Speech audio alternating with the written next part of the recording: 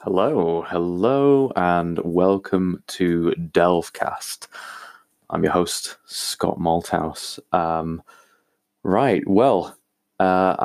back again, trying to keep up. I know I've missed a couple of weeks, but these episodes are going to be fairly sporadic. I've not got a specific date or time that I'm going to be putting stuff up. Just when I get the chance to. I'm pretty busy at the moment, or in general, so I'm trying to fit them into my regular schedule, which has to fit in a full day job, and then at night when I'm writing and doing my game design work. So yeah, no, that's good. And so today I wanted to talk about a couple of things. First off, Romance of the Perilous Land is now out there. It was launched on the 12th of December in the UK.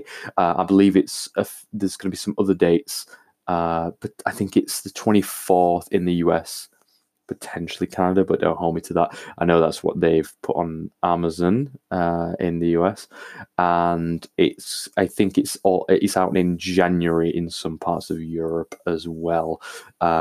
But I'm sure if you check with your local gaming store, they can pre-order it or order it in for you or let you know when that's actually going to be out. You've been really, really excited about the responses that it's been getting. I was really thrilled to see Tabletop Gaming magazine cover it and give it a positive review. And also, it has appeared in their Best Games of 2019 year-end magazine, which is amazing. And I never thought that would happen. So that's absolutely fantastic. Right now, if you head over to Spike Pit, Colin Green's podcast, he is doing a multi-part review of Romance. So part one is up at the moment, and he's inviting people to call in, talk about the game. I've also called in to give my 2 pence as well. I'm sure I'll be doing that as the series goes on. So yeah, I'm really excited about it. People have been so nice about the game. They've been saying so many kind of positive things about it, and I'm really looking forward to seeing people's play reports. And maybe if you're playing over Christmas, let me know. I'm at Trollish Delver on Twitter, so just tag me in and let me know how that's going. So yeah, really exciting stuff. I'm really happy about it. And I hope that those who have picked it up have a lot of fun with it. It was really great to meet people at Dragon Meet and talk through the game with them, and hopefully that you'll get the same joy out of the game that I did when I was putting it together and playing it as I did so. It really is a passion project for me. I'm such a big fan of folklore, particularly British folklore. I have been for a long time, and of course role-playing games. So I wanted to bring those two things together to make something that wasn't necessarily out there. There isn't, we've got Pendragon, which is amazing. We've got, Arthurian games, but this isn't necessarily an Arthurian game. It's a game that, of course, has King Arthur as a linchpin, but it's ultimately a game that celebrates British folklore. So yeah, let me know how you're getting on there, and do go and listen to Spike Pit. So on to the next thing. I've started a 4th edition Dungeons and Dragons game. Some of you might have seen I put on my blog, trollishdelver.com, an article that was it became quite popular and quite well shared. And it was titled D&D 40: A Daring Triumph of Design. And there was a lot of talk around it, and kind of around the 4E resurgence that I'm really trying to get off the ground. I think that 4th edition, and while it's definitely not my favorite role-playing game ever, out of Dungeons and Dragons, it's definitely one of my favorite editions, and it took me a while to come to that conclusion. Now, for the record, my favorite edition is the BX edition, so the basic expert rules with the lovely Errol Otis covers. Those are my favorite rules, and you may have seen that Gavin Norman of Necrotic Gnome, he has brought out Old School Essentials, and that was part of a Kickstarter. And that is this amazing effort to really collate and clean up the BX rules, which I know Gavin is a big fan of. And it's so good. I'm going to do a full episode on Old School Essentials because I love it so much. I picked it up at Dragon Meet, and I couldn't wait to get home. Get back to my hotel room and just read through it as much as I could. But it's wonderful. I mean, I like using the BX rules, the TSR BX rules, but I think that if I'm going to be rerunning a BX game, it's going to be with Old School Essentials. It is such a lovely book and great rules clarifications as well. So BX is my favorite version of Dungeons and Dragons, and I've played 3rd edition and 3.5. I came in on 3rd edition 3.5, in part on 3rd edition, and in part I came in right at the back end of 2nd edition as well. So I played some 2nd edition, very limited. I played some 2nd edition, and that was really interesting. And I do want to really take a deep dive into 1st and 2nd edition. But I played a lot of 3rd edition when I first got into Dungeons and Dragons 3.5. 4th edition for me is a tightly designed game with a vision and a purpose. And what I argue in the article that I've written is, while 4E is really maligned in some cases, and actually it's funny because when I wrote this and I put it out, I thought, I'm going to get so many comments saying, why are you even bothering defending this? Because there's this thought that 4E, D&D players just don't like 4th edition, and actually that's not true. I found so many players who have the same thoughts and feelings about the game as I do. A lot of them, surprising amount actually, and I think that maybe the kind of the hate and the ferocity that 4E kind of encountered was maybe a minority of gamers who didn't necessarily like what they were doing from 3E. But what I'm arguing in this article is that this is a design with vision, that the designers, Heinzu and Perkins and everyone else who worked on this game really sat back and thought about how to make this a really accessible game to run at the table. And what happened because of this is you've got a game that's almost designed in building blocks. Now, what I mean here is that everything is really tight. The rules aren't particularly ambiguous in general. They are specific, and they don't leave a lot of room for interpretation. And for a newcomer coming in to Dungeons and Dragons, to role-playing games, that is really valuable to know exactly where you stand with a power, with a certain rule. And I think they've stripped a lot of the bloat that was found in 3.5 and 3rd edition in terms of core rules. I don't mean in terms of the splat books and additions, which of course there were lots of with 4th edition, but I mean with the core rules, it is relatively simple. And it makes every character feel like a hero, and that everyone has something to contribute. And the thing that I think they really got right in 4th edition was the feedback loop.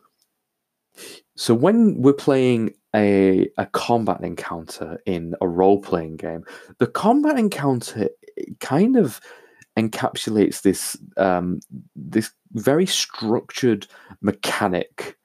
So you have feedback from the GM on what's happening on that battlefield, how a creature is moving, where they're moving, how they're attacking, what damage that's doing, and that goes back and forth between the player characters in a very structured way. And because of that, combat it's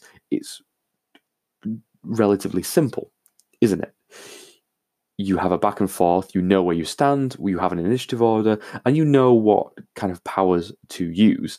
It's a very simple mechanism, although I mean that in a very general sense. I know that in 4th edition, it very much towards the end, in kind of epic tier, when you're going between levels 20 to 30, the game could get very, very bloated. And I played an epic campaign. I ran a campaign from 1st level to, I think, 27th level, and you could definitely see that as kind of we approach that end tier there. But it's so tightly designed, and you have these roles, these controller and striker, leader, defender. Now, there was obviously a reaction to this, and people very commonly saying, well, this is video game parlance. You can't bring video game parlance into Dungeons and Dragons. And to that I say, why not? For me, this simplifies things for people. If I know that I have a striker and a defender and a controller and a leader, then I know that I have in my team, I have all bases covered. And it's very easy then to choose classes and say, okay, well, I'm going to go with this class because this is a leader class, and actually this is what we need in our team. Now, of course, there are lots of different types of leaders, and of course, you have hybrids of people between leaders and defenders, or controllers and strikers, for example. But I think actually giving those roles,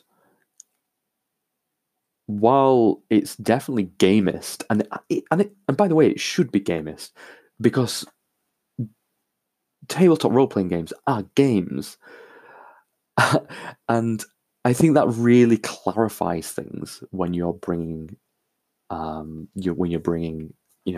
game to the table.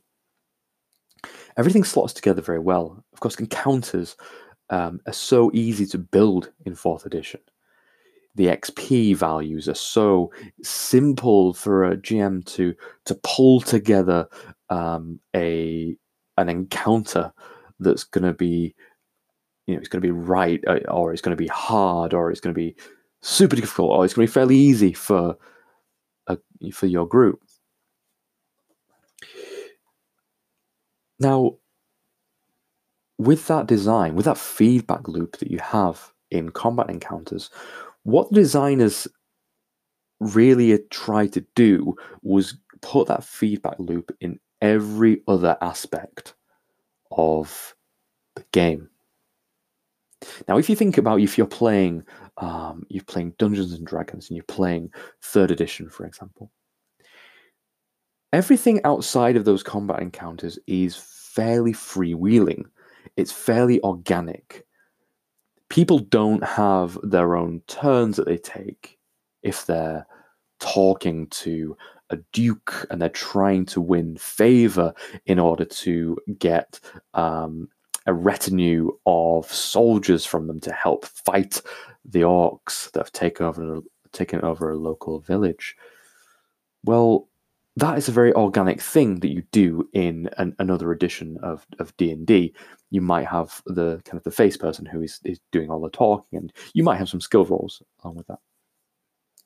That's fine. That's good, and that's a good way to play. What 4th edition did was it brought that feedback loop into that area, the role playing area, and the exploration area. And they did that in part with skill challenges. Skill challenges, for me, I really like them. And they did not do a particularly good job of helping us understand what skill challenges were when the game first came out. You have a list of primary skills, and you have a list of how the players can use them, but these are all GM facing. So when you're reading a skill challenge, you're reading it and you're thinking, well, do I tell them what they need to do? And if I do that, is that just making it into a fighting fantasy game book that they're choosing their own adventure in that way? Are they second guessing what I've got on my list here? How does that work? And I think when it first came out, it was a half-baked idea. It was a good idea, but it was half-baked in the way that it was approached. And it really took the Dungeon Master's Guide 2 and some dungeon kind of DDI dungeon magazines, so the ones that appeared on Dungeons & Dragons Insider. It really took those to hone what the skill challenges were and weren't, and to really give GMs the best toolkit to run them and different kinds of ways to run them. And actually, it's a really good idea, because it means that even when you're in exploration mode, or if you're trying to, the party's trying to flee from someone in the streets, in the dark streets, or that you've got this huge boss fight with a massive god, and you're trying to take him down. So if you think of like God of War style, and this is of course coming back to the video game analogy, but it's a good one, that you've got these huge creatures and you might be running up its arm and you're trying to lop it, hit it in the eye and backflip off of it, and you've got an arcanist who's trying to get rid of the wards that it has around its hands that it's able to cast fireballs from, or whatever. It gives a structure that is very much like combat, but it approaches that in a very action-oriented way. So it means that you can be traveling. You could have in your adventure as a GM. You could have in your adventure a part of the adventure where the players are just wandering through the environment. They're going from A to B, they're going from town to city, and they're going through a forest, or they're going through a lake, or whatever. And you can then model a skill challenge around that journey, because journeys are notoriously difficult to do in D&D without being fairly boring and just saying, well, yeah, you travel across the plain and you come across a merchant that's traveling, and what do you do, that kind of thing. It makes it very I think dynamic and very player focused, and I really like that about skill challenges. And I think that is very much where the designers were wanting to go. They were looking at, well, how do we get the excitement of combat into every other area? Now, people didn't like that. Of course they didn't. It's like, I'm not saying everyone didn't like that, but a group of people did not like the way that happened. But then again, you don't need to use skill challenges. You could just use whatever you want, the organic way, if you like. And there's and I argue in this article that yes, it's action oriented and it's combat oriented, and a lot of your powers have to do with combat. They do, but at the same time, that is a big part of what D&D has kind of always been. It's been about combat because combat is exciting. And they really took that part of it that people really liked and was a core part of D&D, and they structured it and they twisted some knobs and they put in some new spark plugs, and they found the groove somewhat. So I am slowly building up my collection of 4E books. I have, because I ran a campaign a long time ago now. I ran a campaign when 4E first came out, and I had the kind of the core rules. But now I'm building that up, and I'm running a campaign with people from all around the world, which is great. It's difficult to schedule time zones and things like that, but it's interesting. So I'm running a campaign at the moment between levels 1 and 6, and if we're all really enjoying it and we can manage to get to the table every time, roll 20, then we might look to carry it on. So I'm scouring eBay at the moment to find some good deals on 4E books. I've just had another one delivered, which is Primal Power. And I have just also ordered the Eberron campaign guide, because I've also got the Eberron player's guide. Because I'm such a hipster, of course I'm going to be getting the 4E Eberron guide and not the 5E Eberron guide.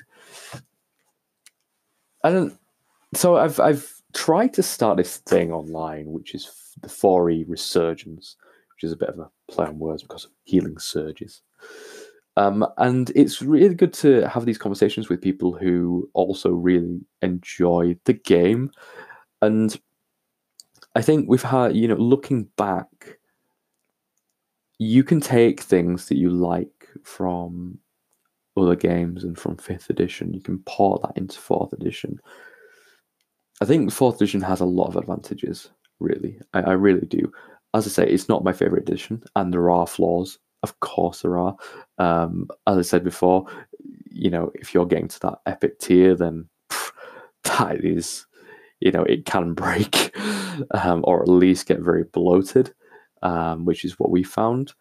But at the same time, at the kind of towards the end of 4E's lifespan, they did try and address quite a few of these things. So if you take Monster Manual 3, for example, the maths in each of those monster stat blocks has been changed.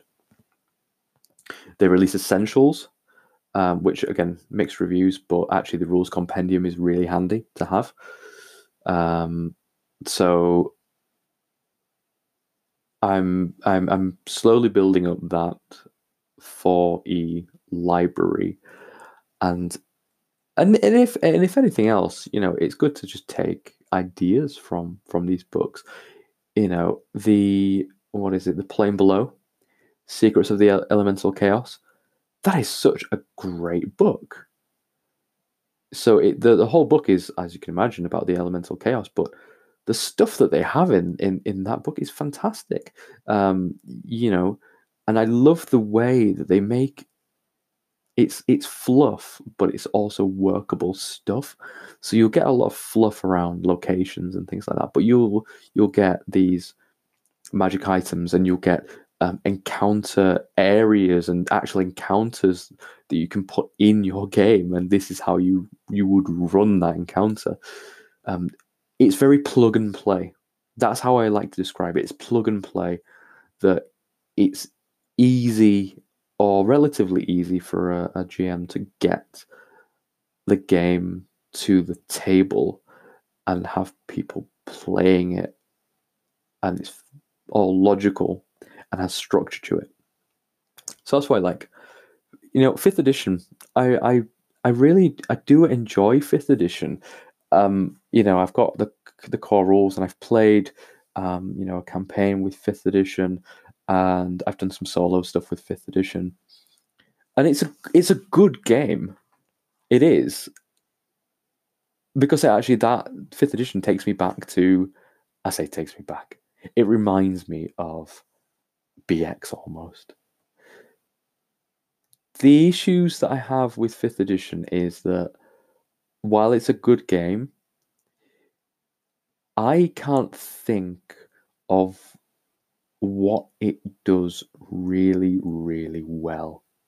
And that's not a slight on it, because I think this is kind of a common thought, is that 5th edition is a best of album, right? It has the cool stuff that you really liked from AD&D, or that you really liked from 3rd edition and 4th edition as well. And it took these greatest hits, some of the greatest hits, and it put them all into an edition that tries to really please everyone. And it does a very good job of that. It's getting new people into the game. Obviously, the number of podcasts and streams and all of that has exploded in recent years, in part due to 5th edition. What it doesn't do for me is it doesn't feel like it has that very specific laser-focused design that 4th edition had. I think people complain about 4th edition, but really, they did really think about what they wanted to do with the game and what they wanted to get out of the game, and that's why it's so different to anything that came before it. And of course, you can argue that that's not Dungeons and Dragons, and that's fine. That might not be your flavor of D&D, but of course it is some people's flavor of D&D. The people who may have begun with 4e, that might be their flavor of D&D. The people who started with Load and Reload, Metallica's albums after the Black Album, the self-titled, they might really like Load and Reload as much as or more than their earlier albums. While you have a lot of Metallica fans who only swear by Ride the Lightning or Master of Puppets or Justice. It's the same thing. There's a kind of a brand loyalty there, and it's a different direction. And I think with 5th edition, the direction is kind of everywhere. And it goes back to that, you've got rules ambiguity, and you've got things that don't make it as easy to get to the table as 4e. If you're creating an encounter, a combat encounter, it's not that easy to create one that is balanced. Now, I'm not a huge fan of balance anyway, but a lot of people are, and they want to do that, and they want to create something that they know they can tweak and make sure that it's slightly too difficult for their players, or that it's just right, or a little bit easier. And it's taken a lot of the stuff that I think was really innovative with 4e. And again, this is not a slide on 5e. I think what 5e has done has been good for the brand itself. Of course, I still have concerns about its hold in the marketplace, and there's a bigger conversation to be had, and that is currently being had on Twitter and other social media about the D&D centric nature of the tabletop role playing hobby right now. But yeah, I'm gonna leave it there now. I've been rambling on for quite a long time. This is probably the longest episode I've done so far. As always, if you have any thoughts about fourth edition or whatever edition of Dungeons and Dragons or anything that I've been talking about this episode, maybe Romance of the Perilous Land, call in, let me know, and I'll play your recording on an upcoming episode. But until then, I hope you all have a fantastic Yule, Christmas, whatever you're celebrating, and I'll likely see you in the new year. Saying that, I might record one before then. Actually, it's a little New Year's treat. Okay, take it easy, all. See ya.